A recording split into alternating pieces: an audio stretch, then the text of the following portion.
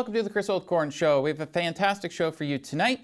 We're going to talk about the big announcement from Ross Romano and Mayor Provenzano today as we talk about a paving project on Trunk Road, which is connected to the Connecting Links Fund from the provincial government. We'll also be talking about shopping malls. How are they going to open? Will you get to be able to go inside? How's that going to work? We'll also give you the updated numbers on Algoma and Ontario. All the numbers are trending in the right direction. And we will also talk about the job market and the difference between salaried workers and people who are paid hourly and how our economy can open back up. What are going to be some of the difficulties? We'll be right back after the break.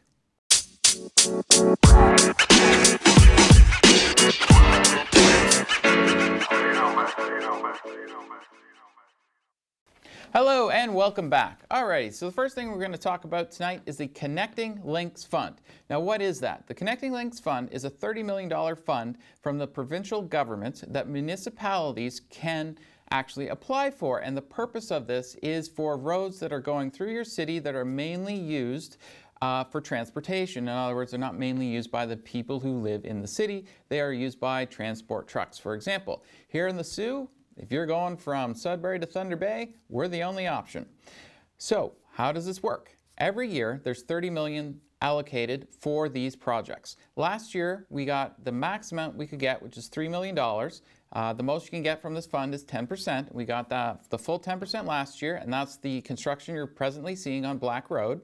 This year, we also, as of this morning, it was announced by our MPP, Ross Romano, and Mayor Provenzano, that we also qualified again for the full $3 million, 2 years in a row. What's it going to be paid for this time? Trunk Road. So, as you can see, when you're coming into town or going out towards Highway 17, there are some, well, how shall we put it, bumpy sections of Trunk Road. The government has given us $3 million. The city's throwing in another $400,000 because the actual project to fix the roads, they're also going to be doing some of the sewers and so on as well. It's going to be about $3.4 million. So the province is kicking in the max they can, which is $3 million, and the city is throwing in another $400,000 to get this project done.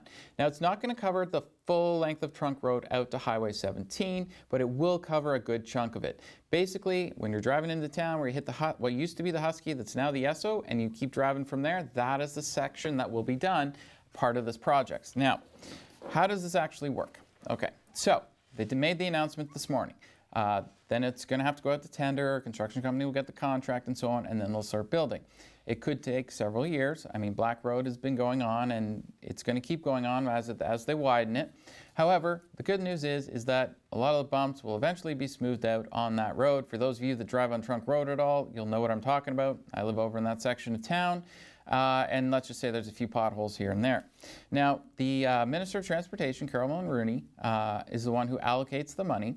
And the full $3 million we got because of the fact that we have more connecting roads with traffic going through than any other municipality in the entire province, according to our MPP, Ross Romano. As you know, and as you can see, there's always trucks going through this town, and those trucks, they damage the asphalt a lot more than cars and SUVs and pickup trucks do. So it's good that we got this funding. We're going to be going forward, and hopefully maybe next year we can get another $3 million and completely finish the project. So everybody, I'm sure, wants to know when they can go shopping beyond going online.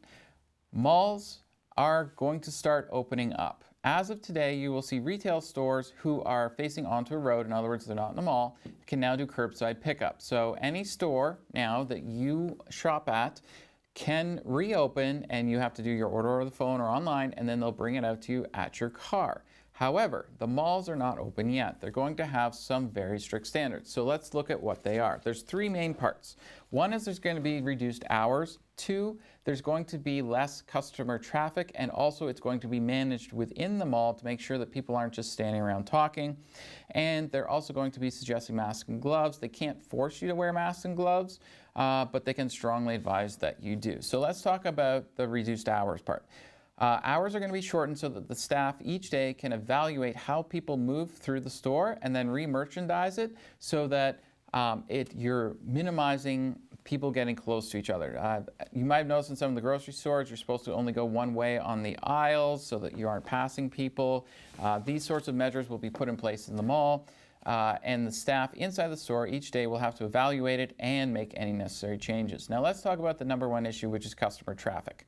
There will be, let's say a mall has 4 entrances.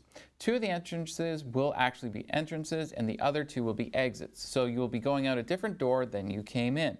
There'll be social distancing so that when you're at one of those entrance doors, you'll be social distancing 6 feet apart, same way you're lining up at the grocery store now. So it's not really that much of a difference. However, when you get inside the mall, what you will see is another big difference. There'll also be 6 feet social distancing in front of each store so that you're not standing in a crowd in front of the store waiting to go in. There'll be limited traffic inside the store. That'll be up to the store and the mall to kind of pick how many people can go into each store at a time. However, it will be limited. The other thing, they're going to prevent you from just standing around and talking to your friends. You are going in, you're shopping, you're leaving, that's it. Also, food courts may or may not be open. That's up to each individual mall. However, they will be roping off every other table, whatever they have to do to make sure that each table is at least 6 feet apart. Also, you'll have a time limit on how long you can stay in the food court.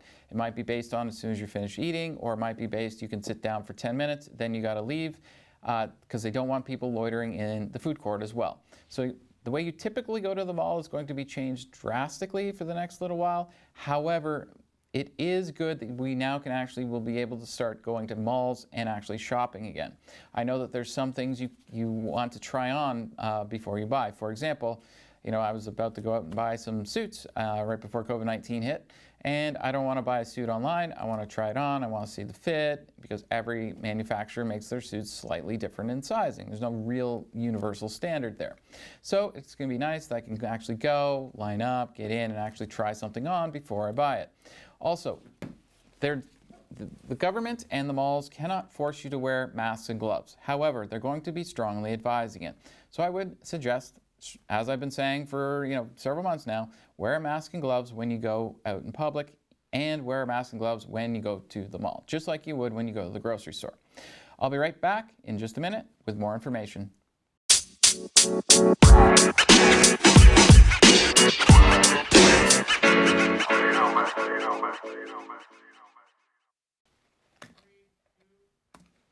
And welcome back. Alrighty, so we have some updated numbers now from Algoma. As you'll remember on Friday, if you were looking at the numbers, we had a huge backlog of cases at 1,999 we're waiting for the results of. That was because we tested all our long-term care homes and they were all put in the system at the same time. So not a huge concern there that all of a sudden we had to test like 2,000 people. It's because we tested all our long-term care home and also the staff in them. Now, they have really gotten through those numbers over the weekend. We're actually down. We're only waiting for 483 tests right now. That's huge. They went through over 1,500 tests just over the course of the weekend. We've now tested 5,240 people. We had 16 positive cases. 13 of those have recovered. The 3 that we still have are at the Extendicare Mapleview long-term care home here in the Sioux. They've tested positive. As far as we know, none of them have actually become sick with COVID-19. They're what's called asymptomatic, meaning that they actually have the virus. However, they are not ill with it. Now, here in Ontario, the numbers have been trending in the right direction. Just 2 days ago, we were actually below 300 for the first time since March with the amount of new cases. It's only up slightly today at 308. We are definitely trending in the right direction. Most of last week, we were below 500 and into the 400s and even into the high 300s, which is great. However, 35 people did die yesterday from COVID-19. That number is down from a lot of our highs that were in the high 80s. However, people are still dying from COVID-19. We have 20,546 people who are tested positive for COVID-19. However, this is a good number, and I've been talking about this number, which is the percentage of people who've recovered.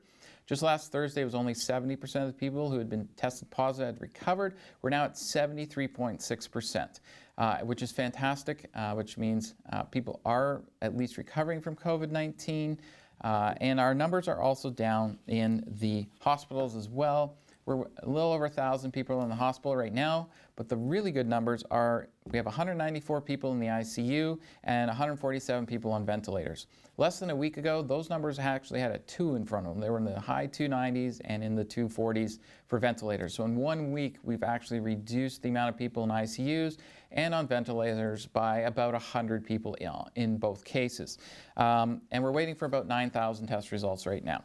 The province is, though, getting through all of the tests very, very quickly now that we have a testing capacity that's about just under 20,000 tests a day we can do. Now, okay, in my first segment, I talked about shopping malls opening up. What I want to talk about now is the two different parts of our economy. First is salaried employees. Salaried employees through this time period have actually done quite well. You'll see a graphic on your screen in the second showing that salaried employees' incomes have only gone down slightly during this time period. However, those who are paid hourly, particularly women, have seen a drastic reduction in their income. So now we need to start reopening our economy. And women have been hit particularly hard. Mainly because they make up a good percentage of the hourly paid workers in this country, and also they don't have childcare. It makes it harder for them to go to work. Whereas men tend to go to work and they don't have the same childcare issues, even though they may have kids. Basically, so right now what we're looking at is a path to recovery. How do we get there? The concern that most people have is, am I going to pay my mortgage? Am I going to pay my rent? Do I have food to put on the table? And economists are worried that Canadians are actually going to start saving. Right now, Canadians save about 3 cents on every single dollar they make. Economists are expecting Canadians to save about 10 cents on every dollar. That means they're going to be spending less money going to the mall and buying clothes, shoes, and that sort of stuff, and other fun recreational type things, because they're afraid that this might happen again, because we've been told there could be a second wave of COVID-19. So people are actually going to start saving some of those pennies that they're making. This is new. Canadians have not been very good at saving over the last few years. They've been spending most of what they've been making. But here's the difference. We are now in a completely different world because of COVID-19. When we went into this COVID-19 pandemic, we were at historic lows for unemployment. We are now at 13% unemployment. That's almost 10% higher than what our unemployment rate was only about 2.5 months ago. So here's what we need to do to reopen our economy. And the federal government needs to work with the provincial government to figure out how to do this. We have to figure out a way to provide childcare for women so that they can go back to work. If we can do that, we can have a strong economic recovery. However, that will require the federal government to invest in childcare centers and childcare training. Hopefully, they will consider this and do it, because that's what all the economists are telling us. That has to be a secure way for women to enter the workforce again, because that also means the amount of money coming in will go up, which also means people have more money to spend. If we can do that, we can come out of this with a fairly strong economy. We will not be where we were before, but we will be close. So let's watch what the Trudeau government does. Let's see what the Ford government does. But they need to work together to make sure that there's a smooth transition so that women in particular can make it back into the workforce, and the people who are paid hourly can make it back into the workforce, because they took the biggest hits during this pandemic. I'm Chris Oldcorn. I'll be back in a moment. Thank you.